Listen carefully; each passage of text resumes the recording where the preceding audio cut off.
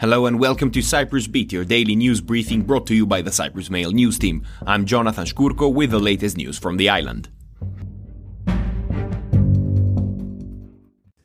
First up, former Cyprus problem negotiator, career diplomat and independent Andreas Mavroyiannis won a resounding 90% of the votes during Akel's extraordinary Pan-Cyprian conference on Sunday, which was called to approve his candidacy for the 2023 presidential elections.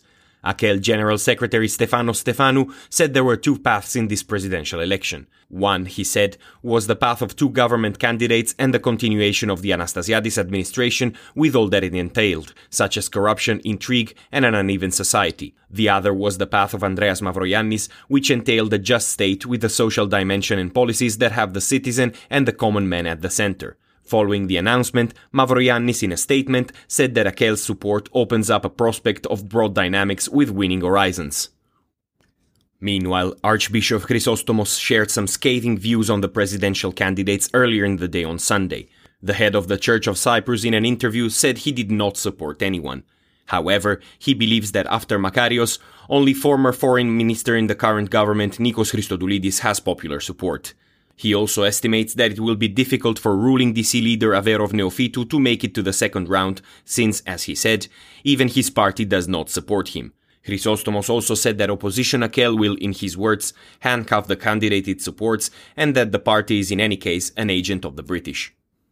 Moving on, Cyprus's involvement in the Agapinor 2022 joint military exercise with Israel has sparked heated reaction from Turkey, which accused the government of being insincere and destabilising the region.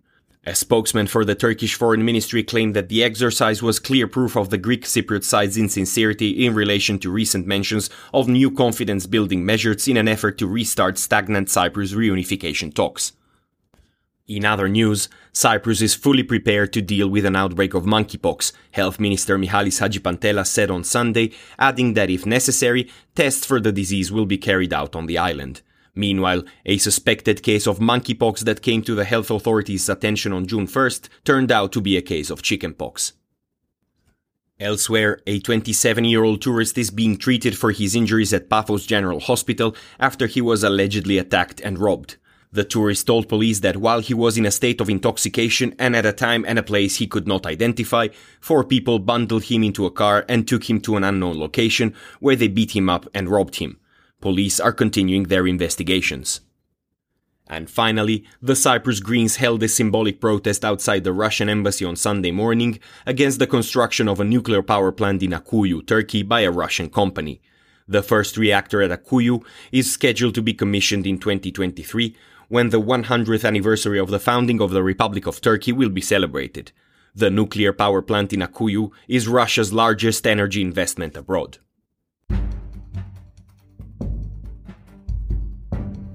And that is all we have time for today. Thank you for listening. Cyprus Beat will return tomorrow. In the meantime, for more news, analysis and content, please visit cyprus-mail.com.